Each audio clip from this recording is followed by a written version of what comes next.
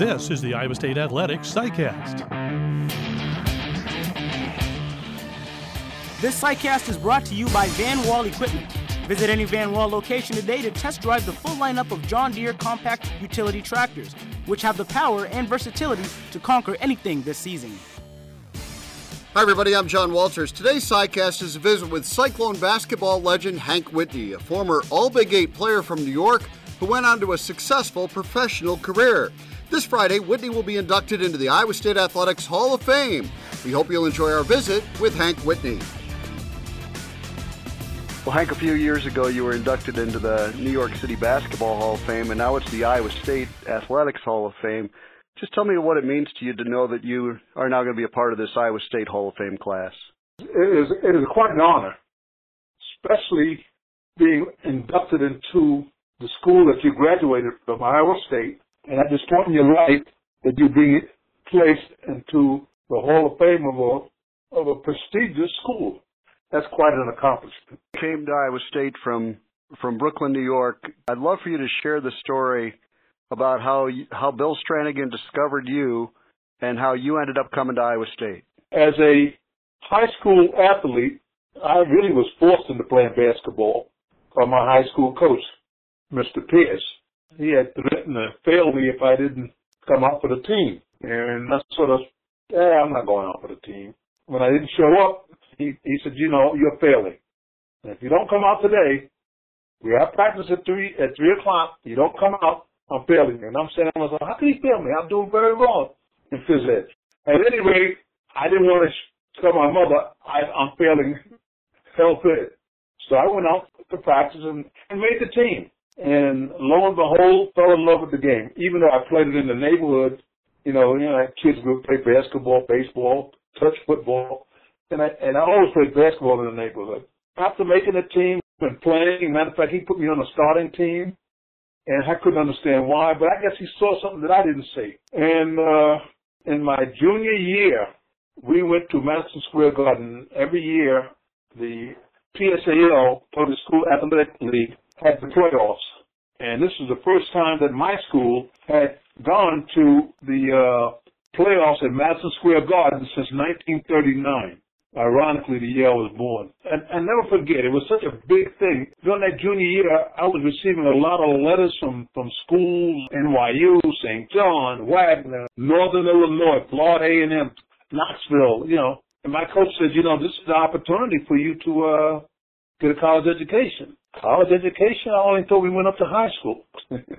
Lo and behold, fell in love with the game, and the rest is history. In my junior year, I made All-City, second team. And in my senior year, I made All-City, second team, which is quite an accomplishment with the number of ball players coming out of the city and the number of high schools they have in the city of New York. June of 1957, my coach called me to the office and said, Hank, Henry, he says, there's a gentleman that is interested in seeing whether or not you'd be interested in going to school out west. Out west? Where? He says, he'll explain it to you. He said, well, what you got to do, you got to meet them on 40th Street and 10th Avenue. There's a park there, and you're going to meet Mr. John O'Boyle. I never heard of Mr. O'Boyle, but apparently he was like a recruiter. When I got to the park, there was this gentleman, this distinguished-looking gentleman with white hair, who was Coach Stranagan. Mr. O'Boyle introduced us. There was about 6 of us, and he had explained that he was looking for a guard, and he had already made up his mind about Nick Bruno. And he says he's looking for a forward or a center. Now, I was 6'7", weighing 175 pounds, so you can imagine how big I was. And he ran us through some drills. You lay up with your right hand, you lay up with your left hand. The big guys, I want you to go to the high post, I want you to face left, I fake right, pass the ball, turn around for the jump shot, so on and so forth. We went through the drills. And then his last piece that he asked Mr. Stranagan, Coach Stranagan, he said, can you dunk? Anybody here can dunk? I knew I didn't have a problem with it. So those who could dunk, he said, can you dunk with your left hand? I dunk with my left hand. Can you dunk with your right hand? Yes, I can dunk with my right hand. I dunked. can you dunk with your both hands? You don't. He said, now, can you dunk standing from a standstill? I don't. Upon that made up his mind, he says that he's going. So he selected me and Nick Bruno with scholarships to come to Iowa State. You know, it was the first time I ever heard of Nick Bruno. It was the first time that I met him. But I was out of Staten Island. He was one of the premier ball players out of Staten Island as a guard, Port Richmond. September 1957, Nick and I, we get on United Airlines. We're flying out to Iowa State. Boy, oh boy, that was such an excitement. My mother, she was so sad by the fact that I was leaving New York. Why wouldn't I stay in New York? But I knew staying in New York, I'd wind up in trouble. If I went to St. John, I'd be coming home every night. NYU, I'd be coming home every night. If I went to Radnor, I'd be coming home every night. And I know I'd be running around with the same people that was getting themselves in trouble. Not all, but some. And I guess I would have fell in line. So my choice of Iowa State was after meeting Stranahan. We talked, and I knew that Iowa State had just went into that ball freeze and that beat Kansas with Wilt Chamberlain. That was a big thing. I mean, it was all over the newspaper because they went into that, they froze the ball on him. So Coach Stranahan, after we finished talking and whatnot, they said, all right, fine, we're going to send for you. We'll come out in September. He said, just keep working out till you'll be all right. And he said, here's our schedule for next year. I looked at the card. There's Kansas, there's Colorado, there's Nebraska, Missouri, Oklahoma. And then I see Manhattan. So, oh, well, I'll be coming home. Lo and behold, Manhattan, Kansas. That's how naive I was. When I got home, my mother said, what happened? I said, Mom, I'm going to go to school out west. Out west where? I said, Iowa. She could never say Iowa. She said, Iowa. I said, no, Mom, Iowa. Where is Iowa? I said, out west. Out west where? I said, it's in the Midwest. Oh, Lord, I lose my son. But it was a joy. And September 19th, 1957, Nick and I, we took off for Iowa State. Coach Anderson, who was a freshman coach, picked us up at the airport and delivered us to where we would be staying. We stayed in Helsa Hall, just open. And I'll never forget, my first room was 1410 Forster House. My roommate would be Bud Bergman, who was an upper class person. And we got along just great. We hit it off real great. I think, sometimes things happen you can't explain. I thought it would be hitching posts, wooden sidewalks, no cars but horses. Now, that's naive. That was a cultural shock going out to Iowa. That when I look back and I reflect, that's the best thing that could have happened to me going to Iowa State. I think I matured quite rapidly. I was always a responsible person, and the people I met were just unbelievable. Miss Erskine, the Woolies adopted me and Nick because we were both out of New York, and they sort of shared the Thanksgiving with us and Sundays with us. We'd go and eat. So it was a choice. I mean, how would I know this? Faith. That's how I wound up at Iowa State. Did it help that you had Nick with you, so you had, somebody else from New York at least to go through that experience with you? Yeah, Nick and I became very, very, we never roomed together, but we became very, very close. Nick and I we were like brothers. I moved upstairs on my sophomore year at the Carpenter House and Nick was living in Carpenter House at the time, but we were never roommates.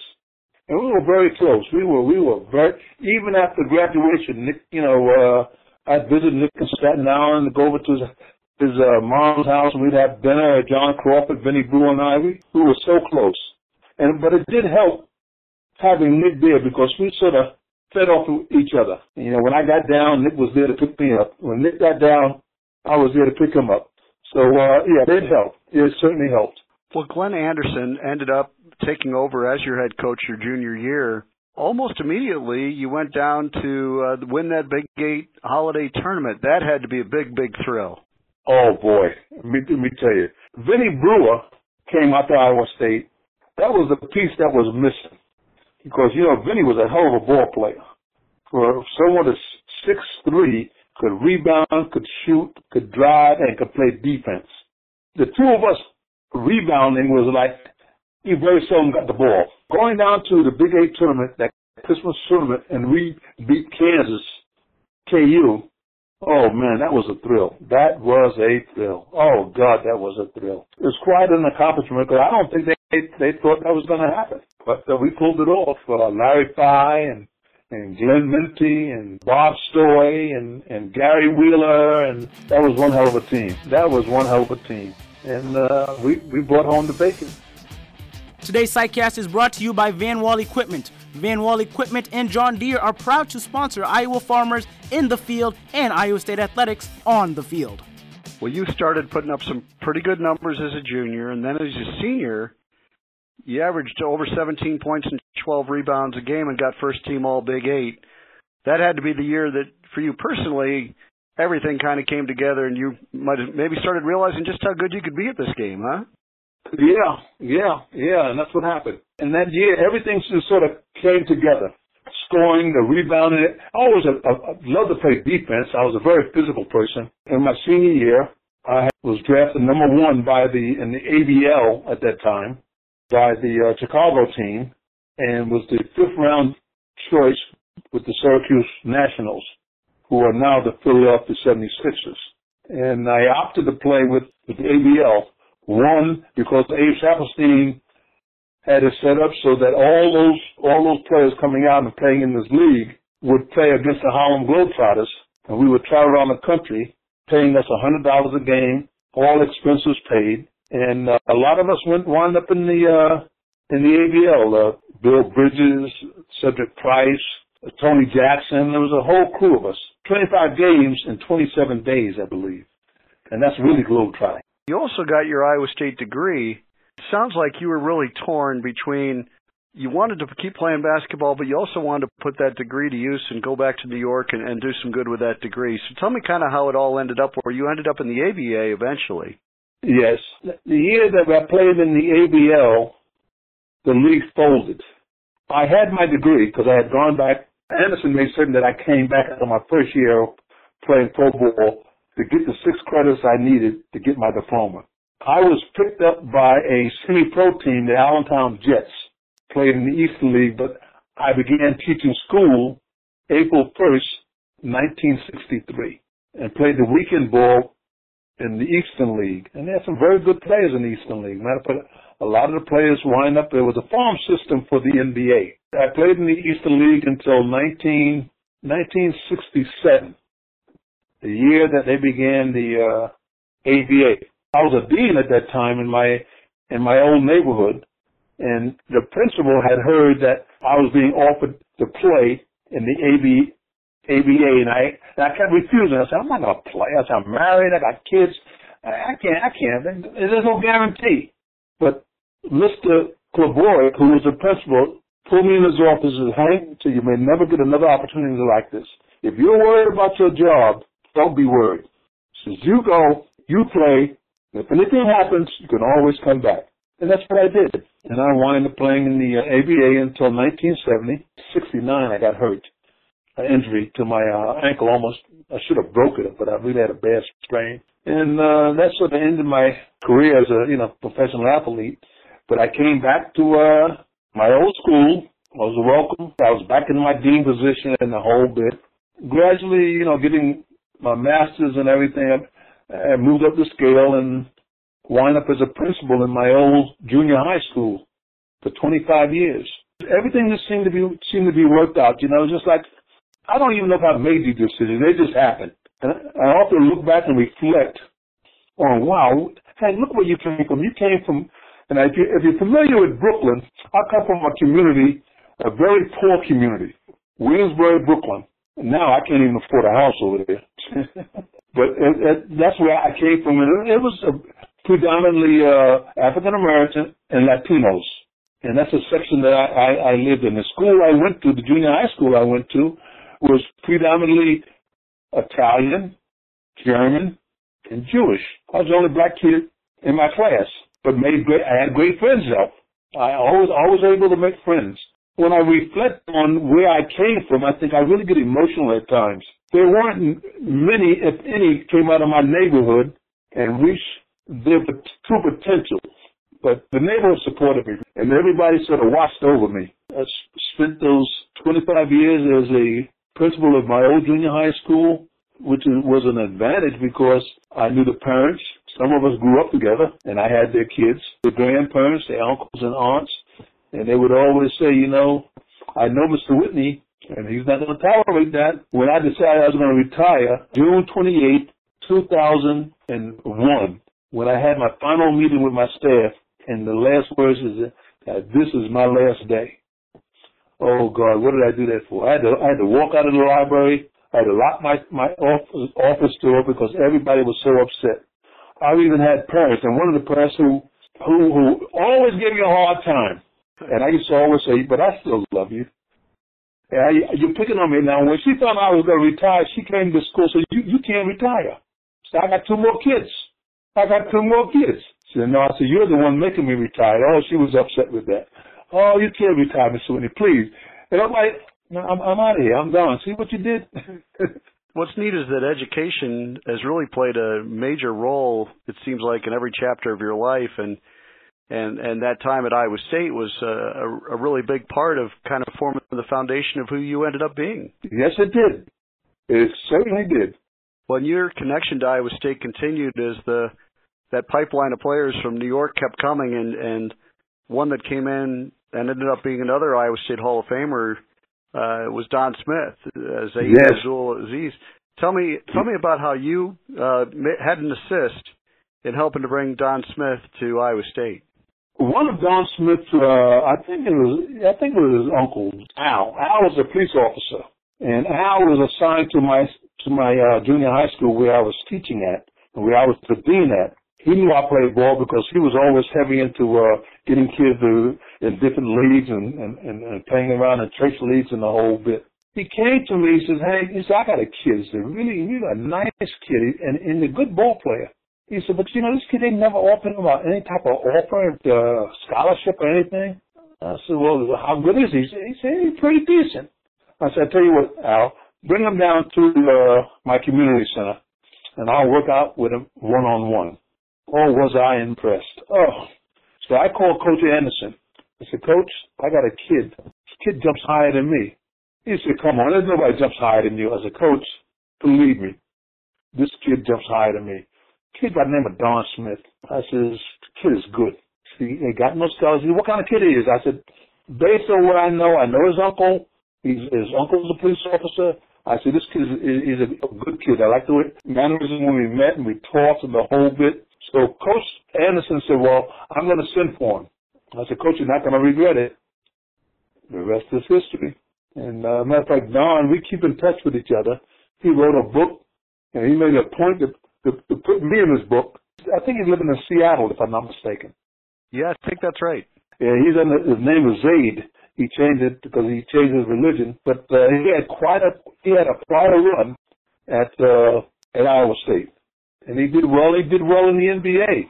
So when I was playing in the ABA, we tried to draft him, try to get him to sign with the New Jersey Americans. He went into the NBA because obviously he got more money. The league was more established, so he wound up in the NBA. He did quite well there. During that era, the ABA certainly didn't take a back seat to the NBA. There were so many tremendous players in the ABA, and what a colorful league. Just tell me a few of your memories of playing in the ABA. That had to be an awful lot of fun in your professional career. Oh, boy. Especially when you had a coach like Max Vasilevsky, who would call timeout and say nothing. And Max was considered a pretty decent ball player when he played in the NBA. But Max would call timeout and just stand around and say nothing. And there was the players, Walt Simon, myself, Laverne Tart, we became the mini coaches or whatever. This is what you got to do. Got to box out. We got to do this. Got to do that. It was a hell of a league, and it had a lot of hell of ball players. Connie Hawkins, Dr. J. I remember seeing Dr. J, and I said, this kid is, because we played in a tournament together, the only player to win the MVP twice in that league, the Don Bosco League. And I had decided I'm not playing no more. Hey, I'm up in age. I'm not playing no more. The person that handled the Don Bosco team said, Hank, so, we don't have to worry about rebounds. So we got to the kid and says, he's good. I said, his name is Julius Irvin. I said, I know that kid. He said, he's a tough ball player. He says, this would be, I know you don't want to play, but come on, play. And we had the guard from the Celtics, JoJo White. We won the tournament, and I tell you, I was so impressed with Dr. J. It was unbelievable what he was doing. And when I got back to the neighborhood and started talking, I said, they got a kid, man, that's coming up. Boy, this boy he is good. Now, I've known Connie for years because we played against each other in the tournaments around the city, Connie Hawkins. And I think Dr. J really emulated Connie, because Connie was doing it all. He was unbelievable, because, he was at Iowa U. He was a freshman in 1960 at Iowa U. And everybody was talking about him then, Connie Hawkins. What was it like guarding Connie Hawkins? Connie was very difficult to guard because he could do so many things. He could bring it down the court. He could play guard. He could play center. He could play forward. But I found a secret to guarding Connie. Connie didn't like physical contact. As great as he was, he didn't like anyone to be physical. Not that I stopped him, but I think I did a good job against Connie. And we became very good friends because I wound up playing with Pittsburgh in the last years of the ABA with the Pipers. And it's ironic, this past April, they did a thing with the 50th anniversary of the ABA, and they did it down in Indianapolis. Initially, I wasn't going to go, but then everybody talked to me. They said, Hank, why don't you go? So, you may never see these guys again. And I'm so glad I went. I saw my old roommate, Doug Moe, Bob Berger. We had a great time reminiscing because we were the first to play in the ABA 50 years ago, and it seems like yesterday. It was really a great week, and they did one heck of a job. Indiana Pacers is one of the teams that was in the league, and they put on quite a show. We all got these rings for 50th anniversary. Oh, wow. Nice rings. It was quite a tribute. It was quite a tribute. You still stayed connected, obviously, to Iowa State too. Tell me a little bit about all your family connections to Iowa State University to this day. My wife here since passed in 2013. But I met her in my junior year. She didn't know who the heck I was. I thought everybody knew who I was, but she didn't. And I guess maybe that's what attracted me, to her. And we got married in 1962 after my first year in the ABL, and we got married in 62. We moved to New York. We had 3 kids. They're all teachers. Her mother is still living. Miss Griffith is still living. She just celebrated her 100th birthday. And there was a family, it was an African American family that adopted me when I came to Iowa State. Matter of fact, and John Crawford, because John introduced me to the Wood family. Mm-hmm. And we still stay in touch. Ellen lives in South Carolina, and Zoe lives in Ohio. Dayton, Ohio. We keep in touch and what have you. So I've had some good connections. You had a son that went to Iowa State as well? Is that right? Yeah, Brian, my son Brian, he went to Iowa State. He graduated from Iowa State. I didn't want him to go to Iowa State. He was a football player. And I used to always tell him, Brian, you may be coming out of New York City high school football. I said, but when you go out to Iowa, these guys are knocking over tractors. What have you? I don't know. No, Dad, I want to do just like you did. Brian, this is a different world, son. I played basketball. I didn't play football. But he went up to Iowa State. Matter of fact, I spoke to the coach at Iowa State. He said, Hank, we'll put him on the partial. We'll take care of his books and some other things they would take care of. He went out there and he spent his 4 years, and he got his degree. And my oldest son was born in Iowa, and he went to Drake for a couple of years, and then he came home, and because he was becoming a professional student, I couldn't afford it. So I had to bring him home. It all worked out well. God is good. They're all educators. Brian, he's almost close to retirement. My daughter, she's a school teacher. Her husband is a federal officer with the government. And my son, Brett, the oldest, he's a teacher. His wife's a teacher. Brian teaches school, and his wife teaches school. So they're all in the educational field. Well, Hank, I know it's going to be, I know you came back for John Crawford. You mentioned him. You came back when he went in the Hall of Fame, and now it's your turn. That's just going to be a very special weekend. We really look forward to having you back in Iowa one more time in September, and nobody deserves it more than you do. It's going to be terrific to have you back and see you go into the Hall of Fame. It's ironic that you say that. One of the fellows called me today that told me that we lost one of the fellows, Bob Johnston, who went to Niagara, and he just passed away. And he was at John's induction, Tommy Hemans. He came down. He was at John's induction into the Iowa State Hall of Fame. And when I told him that I was being inducted, he said, "Oh man, Hank, about time." I said, "Tommy, everybody can't go in at one time, Ed. Everybody can't sit in the front row." So, you're not taking the back seat to anybody as far as we're concerned. We're really excited to have you coming back, and thanks so much for taking some time and sharing some memories, and we'll look forward to sharing more memories with you when you come back in September. Thanks so very, very much. I've had a lot of inductions into the Brooklyn USA Hall of Fame, the New York City Hall of Fame, the John Hunter Hall of Fame, and the whole 9 yards and what have you. But I think this is very special. This is very, very special. Today's Sidecast was brought to you by Van Wall Equipment. Stop by one of their locations and learn why Van Wall Equipment and John Deere are Iowa's clear first choice. Thanks for listening.